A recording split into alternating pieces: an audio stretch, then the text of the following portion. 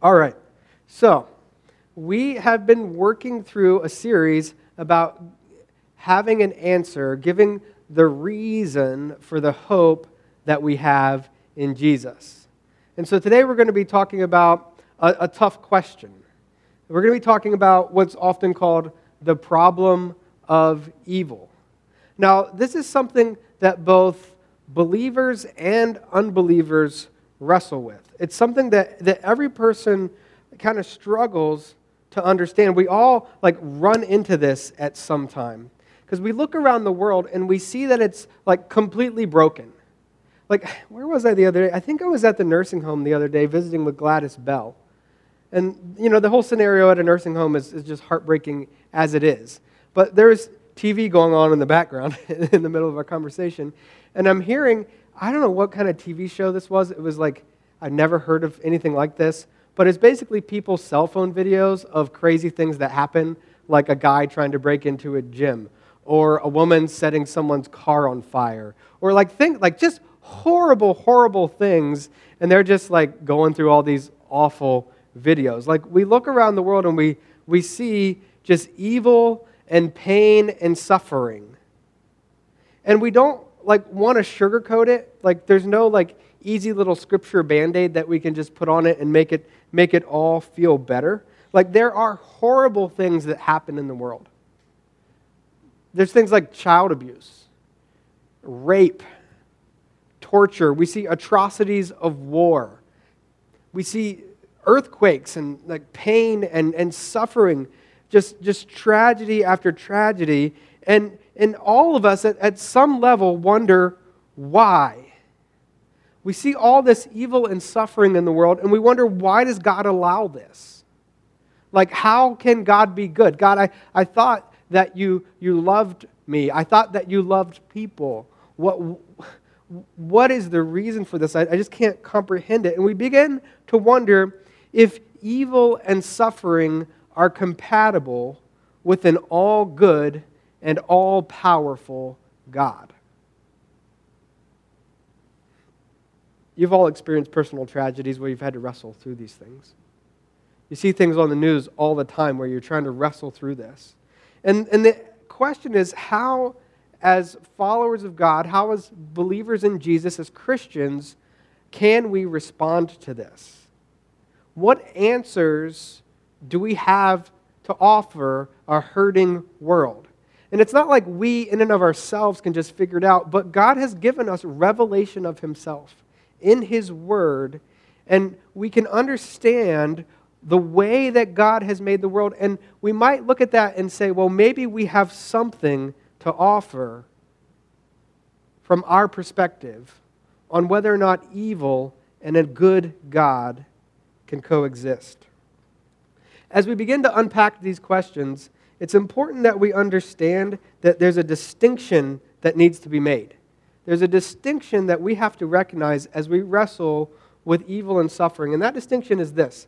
The problem of evil and suffering is both intellectual and emotional. There are two sides to this coin, and we have to interact and respond at both of these levels. But as we talk about the reality of evil and suffering, it's helpful to separate these two and kind of take them one at a time. Let me try to explain why, all right? Not too long ago, a few months ago, I had an awful, awful dream. In the dream, and I don't even remember who the person was, it was someone close, someone in community with me and that I was connected to, that person committed suicide. Right? This is a dream. It's not reality. It's just a dream. That person committed suicide. And I'm trying to wrestle through this with other people that are connected and whatever. And two people that I'm really close to had done something kind of foolish. And I don't remember the specifics of the dream, but they had done something to either mock or make fun of that person. And it wasn't their fault necessarily that person had committed suicide, but they had contributed to the atmosphere, was the gist of the dream. They had contributed to the atmosphere that would not help that person to feel good about themselves, right? And so in my dream, I'm confronting these two people that I love, two people that I'm close to, and I am railing on them. I am letting them have it. I am cursing at them. You can't do this stuff. And I know it's not your fault, but you can't do this stuff because this is the kind of thing that I was livid. Like I woke up and I was angry. Like I woke up while I was in this dream yelling at these two people. And I was so angry. And I had to take a moment and go, wait a minute, Brandon. It's a dream. But that emotion carried over after I had woken up. Anybody have a dream like that where the emotion of the dream just stays with you? And I have to it took me several minutes to get out of that mindset and out of that emotional state to calm down enough because I was so angry in this dream that I had to go, wait a minute, what is reality here? Think about reality.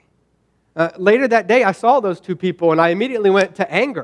And I was like, wait a minute, they did nothing. Wait, they didn't do anything. It was a dream. It was not reality. But my emotions were still kind of in that place. And so it's important that we recognize that our emotions matter, but sometimes our emotions don't line up with the truth. And so to separate these two things is to say, what is the truth of the matter? And then, yes, we do have to deal with our emotions. We don't want to ignore our emotions. We don't want to stuff them in a corner and pretend they don't exist. But it's important that we are led by the truth and not controlled by our emotions. We want to deal with both. And today, specifically, we're going to be talking about the intellectual side of things. So even as I maybe started talking about the problems of evil, as we see pain and suffering, and I named some of those things, maybe you felt emotions rising up within you. That's okay. That's actually a good sign. But we're going to try to set the emotional side of things aside for this week. We're going to come back to that next week. But today we're going to try to talk about the intellectual problem with evil and suffering and see what answers we might have on that side of things. Now, the answers that we give today may not be satisfying for the emotional side of things. It's probably not, like when someone is hurting, probably not the things that you want to lead with, right? We want to care for the emotional problem a little bit differently. But today, if you can just set those emotions aside for a minute, and let's try to think it through rationally and see if we can answer the intellectual side of this. So we want to begin by asking some questions. First of all, we want to ask, what is God like? Okay? The Bible teaches, we've been over this before, that God is all-powerful. We saw in Jeremiah 32 that, Sovereign Lord, you have made the heavens and the earth by your great power and outstretched arm, and nothing is too hard for you, right? God is all-powerful. And we can take that a little further and we can say, well, what does it mean that God is all-powerful? And there's that kind of a technical definition. It's important that we understand it, though. And that God being all-powerful means that God can bring about any state of affairs which is logically possible for anyone to bring about in that situation. Okay, that's a little technical, but what do we mean by that? Well, nothing is too hard for God, but God is a logical being. He's the ground of logic and reason. Like, there are some limits, and it's not limits of might, but limits of rationality, right? So think about something. Like, is there such thing as a square triangle? How many sides does a square have? 4? Good. Okay, good. We passed basic geometry. How about triangle? Harder one? No, just kidding. 3 sides, right? There is no such thing as a square triangle. So to ask the question, can God make a square triangle? Well, he's all powerful. Couldn't he do that? It's just nonsense question. Like, the question doesn't even make sense. It's like saying like someone could be married and also a bachelor. Now, you can change state from being married or a bachelor, but you can't be both at the same time. You can't be both married and a bachelor. One is just the opposite of the other.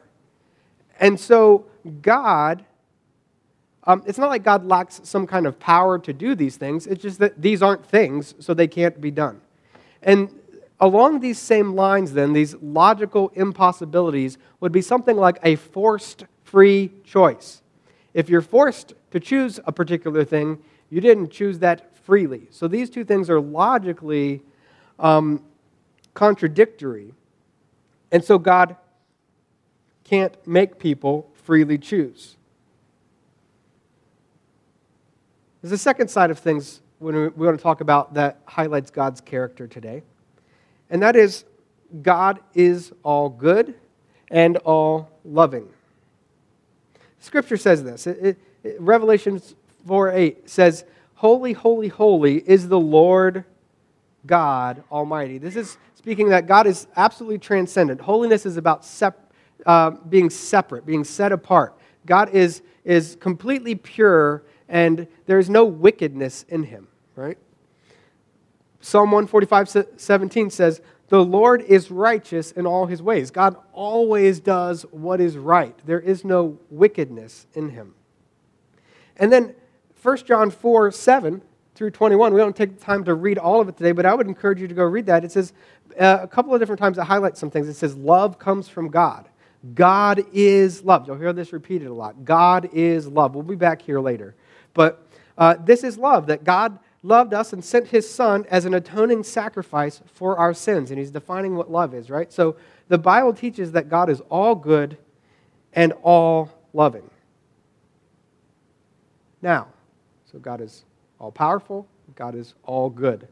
Now we can ask the question, well, what is evil? What does it mean for something to be evil? And I would submit that evil is a lack of goodness.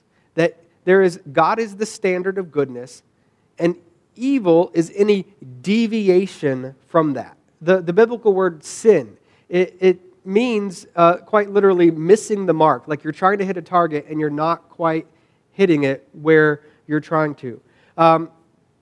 When we read words like wickedness in Scripture, it's literally unrighteousness. You've got righteousness, and then you have unrighteousness, or a lack of righteousness.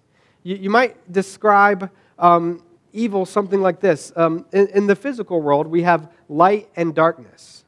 But we recognize that darkness is just the absence of light, right? There's like not a thing called darkness. It's like you turn off the lights and then you have darkness. The same is true for something like hot and cold. We call it cold, but really cold is just the absence of heat. When you put something in the refrigerator, you're drawing the heat out of it, right? And this is the picture here of evil. It's like a lack of goodness. Another picture that we might think of is like a pothole on the road. You've got a nice smooth road. That would be the standard of goodness. And then there's a hole in it, right?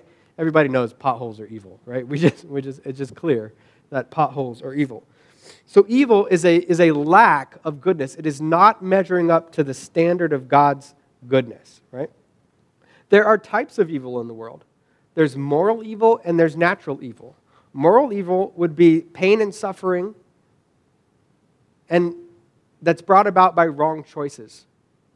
People do wrong things, they do morally wrong things, and that brings about a lack of goodness.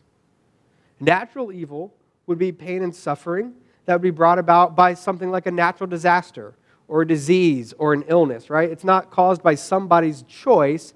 It's just kind of the world isn't functioning how it ought to function. So today, we're looking at this intellectual problem of evil, and we're trying to discern the truth of things, and we'll get to the emotions next week. So there's this charge that's put forth when we say this problem of evil, and the charge is something like this. Evil and suffering are incompatible with the existence of an all-powerful, all-good God. That would be the accusation. Evil and suffering don't make sense if God is all good and all loving and all powerful. And this takes a couple of different forms. There's a logical form of this. There's a probability form of this. This gets into some deep philosophy stuff, and we don't have time to go all the way into that, but I could recommend some resources if you're interested in those types of things. But we're trying to sum up, like, is this charge true, that evil and suffering are incompatible with an all-powerful, all-good God? For us as Christians, we're going to ask, how can we give a rational explanation of the coexistence of God and evil? How can we respond to this accusation, this charge? And there's a second question that we need to ask ourselves, and it's this. do we need to explain why God allows evil? Or can we simply show that God and evil can coexist, that there's no contradiction between those two ideas? Right? Now, to be successful in giving a defense of our faith, I don't think we have to be able to explain why. I would love to be able to explain why. I don't know that that's within our realm of ability. I think that might be beyond what we're able to do. But what I think we can show is that these two truths, evil and suffering exist and God exists, are compatible. That there's no inherent problem with those two ideas. All right?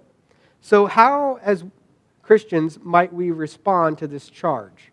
What do we have to say in response? There's several different areas that we want to think about. And the first of them has to do with free will. All right?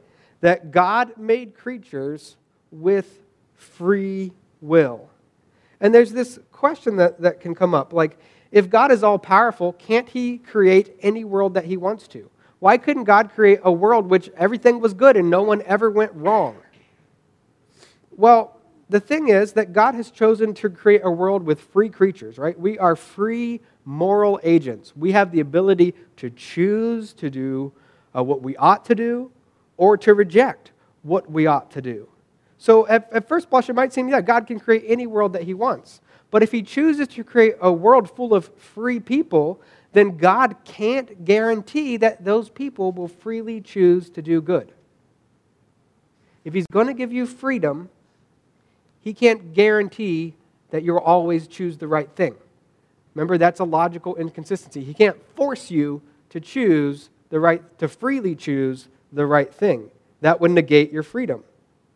He can't make everyone all the time choose to do what's right. And so when we think about much of the evil and suffering in the world, it's accounted for by human freedom. We might ask the question like, well, what's so good about freedom if it's going to lead to pain and suffering?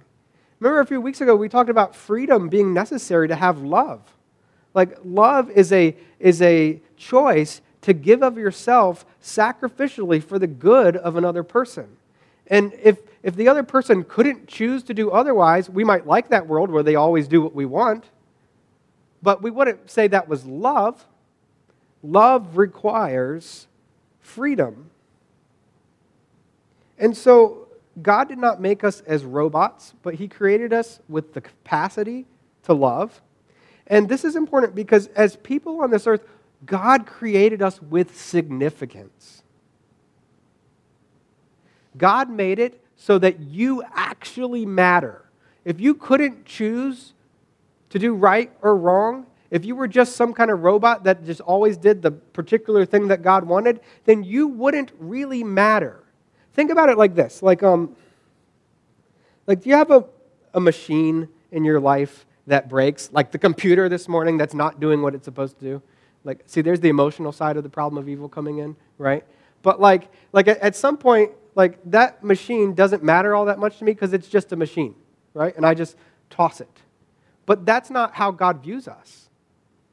God doesn't view us as things to just toss when they don't work. God created us as people with mind, emotion, desires, and the things that we do actually have significance. That is the price of freedom. And that means that we can choose to do good or choose to do evil. And when we look at the world, much of the evil that we see comes from people's free choices. Second response that we have. This one is maybe a little harder for us to understand, but it speaks to the idea that there's natural evil in the world. That something like the earthquake in Turkey that just happened, or some kind of disease or illness. And the answer that we might give is that God may have good reasons to allow this much pain and suffering. And so a question might be asked, if God is all good, Wouldn't he rather have a world without evil? Again, at face value, the answer would be like, yeah. Like, wouldn't God rather just everything be good and there be no pain and suffering? And as we begin to think deeply about this, we can realize that even in our own lives, that there are times when we allow for pain and suffering so that a greater good can take place. We do this all the time, any of you who have had children, right? Like, you let your children experience some difficult things so that it helps them to grow, so that they learn some lessons, so that they develop from toddlers into adults who are able to be responsible for themselves and to take care of others and to share with others, right? Like, there are times when we let our kids experience hardship so that they will grow as people. There are times when we ourselves voluntarily submit to hardship so that we can get a greater good out of it. Like, if you've ever been to the dentist and they've had to do some work in your mouth, like, you're submitting yourself to pain with the hope that there's going to be a greater good, right? Now, this is hard for us to imagine. It's hard for us to deal with maybe on the emotional level, but at least on the intellectual level, we can maybe understand that God might have good reasons for allowing this much evil. When we think about the way that the world works, and especially when you think about God's desire to have relationship with people, if you look at the regions of the world where Christianity is growing, where faith in Jesus is growing, it tends to be those nations that are full of just pain and suffering. There's something about pain and suffering that wakes us up. I believe it was C.S. Lewis that said God shouts to us in our pains. There's something about that feeling that makes us ask deep questions. As a lot of times when life is going good, it's very easy to forget God. And then in the nations where there's plenty of wealth and prosperity, you'll see not a lot of growth, not a lot of people turning to God. But in places where there's immense suffering, people are asking questions like, is this all there is? Is this it? Is this what life is about? And they begin to explore and go, is there something greater? And God reveals himself in those scenarios. So God might have good reasons to allow for this, so that people would reach out and find him. I'm not suggesting that that's the only reason, but we're trying to show that these two things are not incompatible, okay? We can wrestle with the emotional side of that next week, but we're at least showing that it's at least a possibility, all right? And the point is that we are limited, that we can't see the result of every particular thing that happens. We feel the immediate response of it, or we feel like the immediate consequence of it, but we don't know the ultimate end. We're limited in our time and our place, and we don't have the understanding that God has. So given our limitations, we're not in a good position to judge whether or not any particular pain or suffering might lead to a good outcome. And we have to remain humble in this. We see this in the book of Job, right? Job, he loses everything. He loses his kids, he loses all of his wealth, he loses his health, right? He's covered in boils. His wife is like, just curse God and die. His friends show up and they try to give him an explanation, and their explanation is off. It's not true. And Job is an innocent man. He's blameless before God, and he's saying, I haven't done anything to deserve this. What is going on here? And he begins to charge God for being unjust. God, I don't deserve this, right? God shows up at the end of the book of Job, chapters 38 through 42. God shows up and speaks to Job. And does he explain to Job why Job suffered all this? No. He says, where were you when I made the world? Where were you when I laid the foundations of the earth? Where were you when I stretched out the heavens? Where were you when I created all the animals that live on the earth and their feeding patterns and their habits and the way that they're provided for? Where were you in all this? Basically, he says, it's too complex for you. The reasons that I might have to allow these things are things that you might never be able to comprehend. And this is important for us to it's hard to accept because I want to set myself up as God and be judge of the universe and say, this is not okay. But again, that's the emotional side of things. The reality is that His ways are far above our ways. There might be glimpses where we have some understanding in this life, but it's not promised to us. It was not promised nor given to Job. And so we need to just simply understand that God might be doing something that is beyond our comprehension. We don't know the ripple effects of a particular event that happens. Have you ever heard of the butterfly effect? Right? Like I don't think this happens in reality, but it's just this beautiful picture of somewhere in Africa, a butterfly flaps its wings, and that creates this disturbance in the air that ultimately builds over time, and the next thing you know, you have a hurricane on the other side of the Atlantic, right? Like the consequences of people's free choices and any other natural evil, we can't see the end of, but God does, and He's calling us to trust Him because He's able to work these things out. And we have some glimpses in Scripture that this might be what God is doing, right? Romans 8:28 we're familiar with, and it's important that we not use this as a simple slogan, Band-Aid for the emotional problem of evil, right?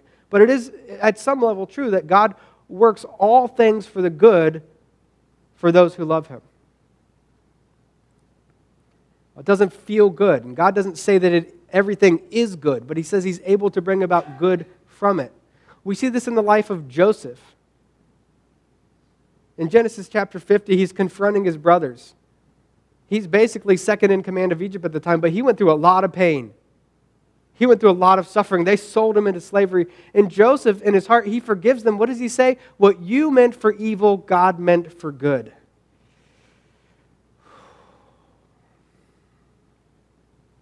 I'm not in the position to judge God. I don't know how He made the world.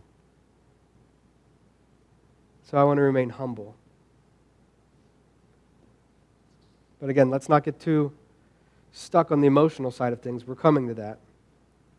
Our third response, as we try to give a rational response to this problem of evil and suffering, is that Christianity, if it's true, it contains teachings that make the coexistence of God and evil much more likely. Like the Christian worldview, as we start to understand God's revelation of Himself and the world, as we start to understand these things, it begins to make some sense of why these things might be happening, right? So there are some things that the Bible teaches that we need to take hold of. First of all is this: the chief purpose of this life is not happiness. It is the knowledge of God. I just want to be happy. I remember standing here a long time ago teaching a class and asking a question about children.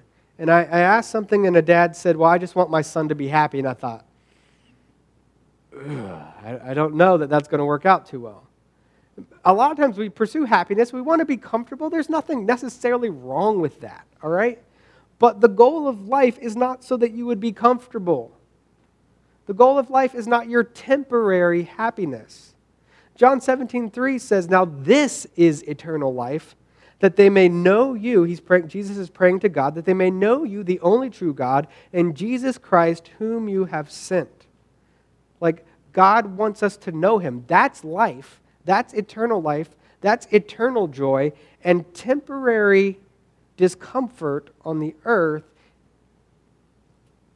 is not the be-all and the end-all.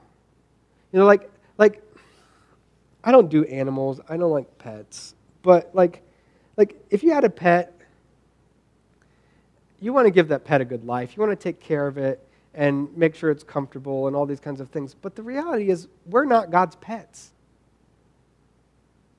It's not like we're His human pets that He put here on the earth and just wants to make sure that we have the best life possible, that we always feel good all the time.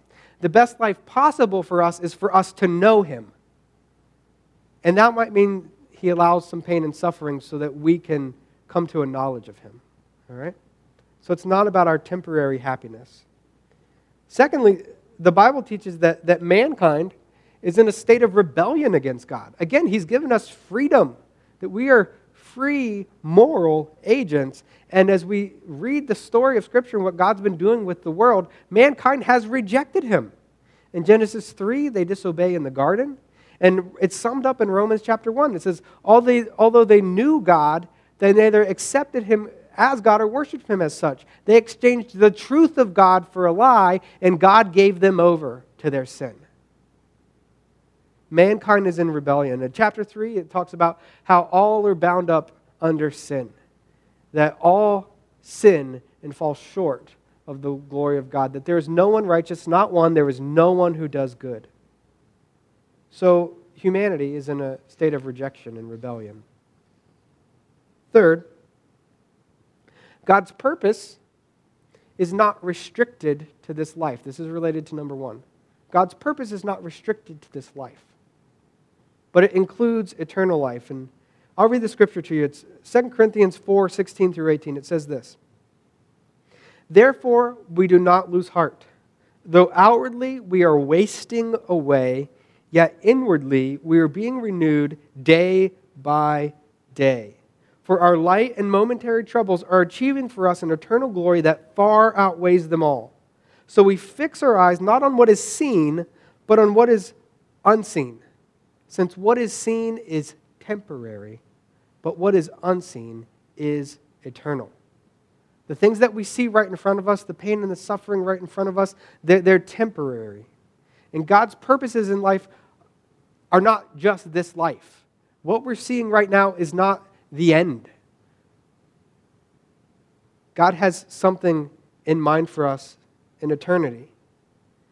And the last thing we might say in terms of Christian teaching is that the knowledge of God is an incomparable good.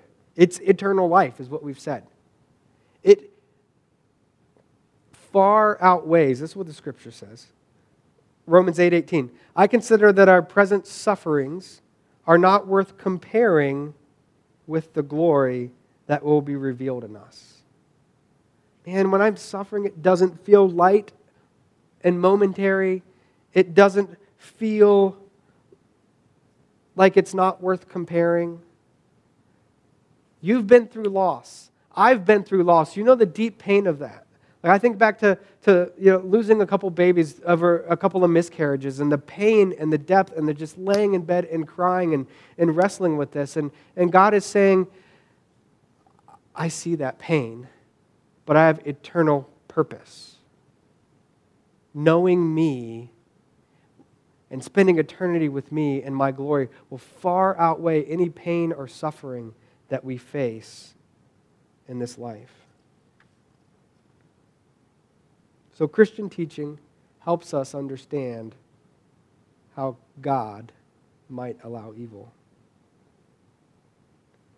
The next thing, and this is the last one that we'll look at today, is the idea of objective evil.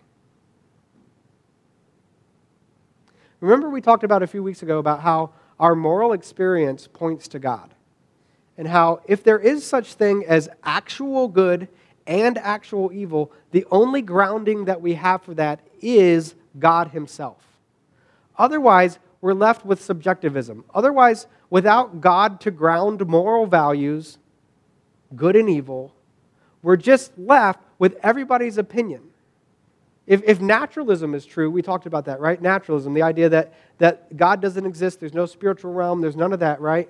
That we're simply just, evolved, and one particular society's idea of right and wrong, and the other particular society's idea of right and wrong, there's no judge between those two things. And it's just whatever happens, whatever you happen to like today, or whatever this group happens to like today, and there's no ultimate standard. But if there is an ultimate standard, the ultimate standard has to be God. And so if there's this claim that evil actually exists, you're saying there's an ultimate standard. That there's a standard of goodness, and there's a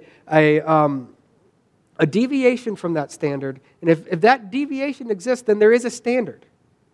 And so if objective morals exist, good and evil, the only ground for that is God. So if we see actual evil in the world and we want to call it evil, instead of just saying, well, it's just something I don't like because it doesn't feel good, if we want to say, no, that's actually wrong. Those moral atrocities are actually wrong. The only way that we can do that, the only thing that we have to stand on is God himself and his goodness. Otherwise, it's just a matter of opinion and you can pick your flavor of the week. But we don't experience morality that way.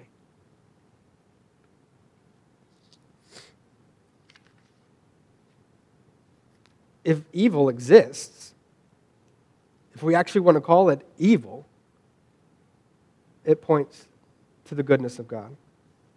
So, when it comes to this intellectual problem of evil, I think that the coexistence of God and evil is not logically impossible, nor is it improbable. That's what we're trying to show. Again, we have to deal with the emotions, and it's hard to separate. Even as I talk today, I get emotional about it, right? We have to deal with that side of things, but just from a purely intellectual sense, these things are not incompatible. In fact, if actual evil exists, it shows that God exists. So where does this leave us today with this intellectual problem of evil? Well, we've seen that God has revealed himself as both all good and all powerful.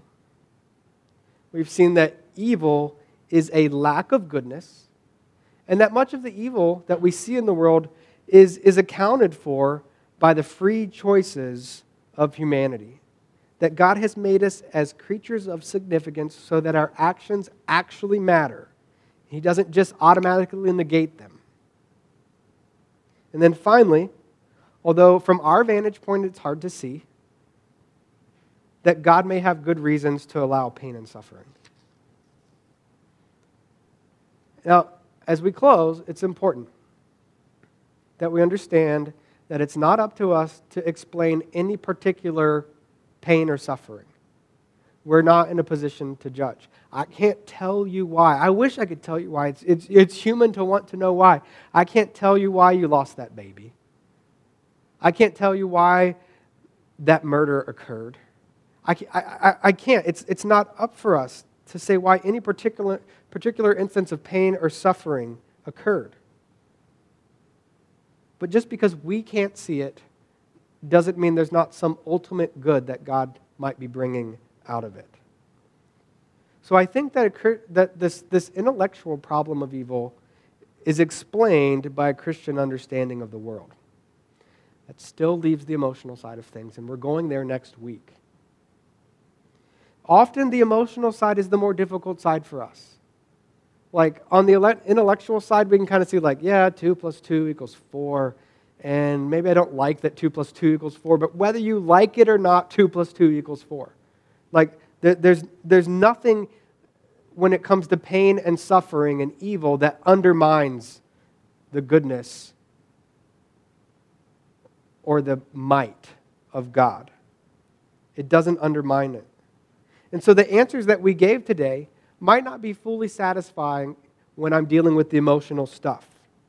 And I would tell you, if someone is hurting in your life and you have the opportunity to speak into them and to comfort them, don't start here. Don't start where I started today, because that's not going to help them. They need a friend. You don't need to be Job's friends that come along and be like, well, Job, let me tell you why you're going through this, right? Because they were wrong. They had no clue. They were not helpful to Job, right? Like, these answers, they matter. But when someone is hurting, sometimes they just need you to shut up and put your arm around them. You don't have to say anything. So this is not where we would start if someone is hurting. But nevertheless, these responses are true. 2 + 2 = 4, whether we like it or not. And so it's important that when we are seeking God and trying to live by faith, that our faith is based on reality and not our emotions. Our emotions matter. They're often a big warning light, a red flag saying something's not right here, something needs to change. They're helpful to us, but they do not control us. They are not in charge of us. Rather, we are led by truth, and we lead our emotions to the truth. Just like in that example that I gave earlier where I had that dream, and I had these very strong emotions, and I had to say, no, bring them in line with reality, right? Bring them in line with truth. We want our faith to be based on truth, and we want to live in truth. So if maybe you're stuck here today and you go, well, I'm not quite there yet, that's okay, because this is part 1. And next week we'll begin to look at the emotional side of things and see how God might want to bring healing and restoration in the midst of the brokenness of the world. Would you pray with me today? Father God, I want to thank you for this time that we've had to study your word. God, I thank you that you love us, that your word says that you are good, that you reveal yourself as powerful. God, that we can trust in you. And God, as each person in this place wrestles with the brokenness and the evil and the pain and suffering in the world, God, I pray that you would lead us to truth and that you would bring us comfort by your Holy Spirit. Lord, I pray that you would help us to stand on your word and the witness of your Spirit in our lives. And God, I pray that you would help us to walk faithfully with you even when we don't understand why things might be happening. God, we thank you for your love and your grace. We want to receive it by faith today. In Jesus' name, amen.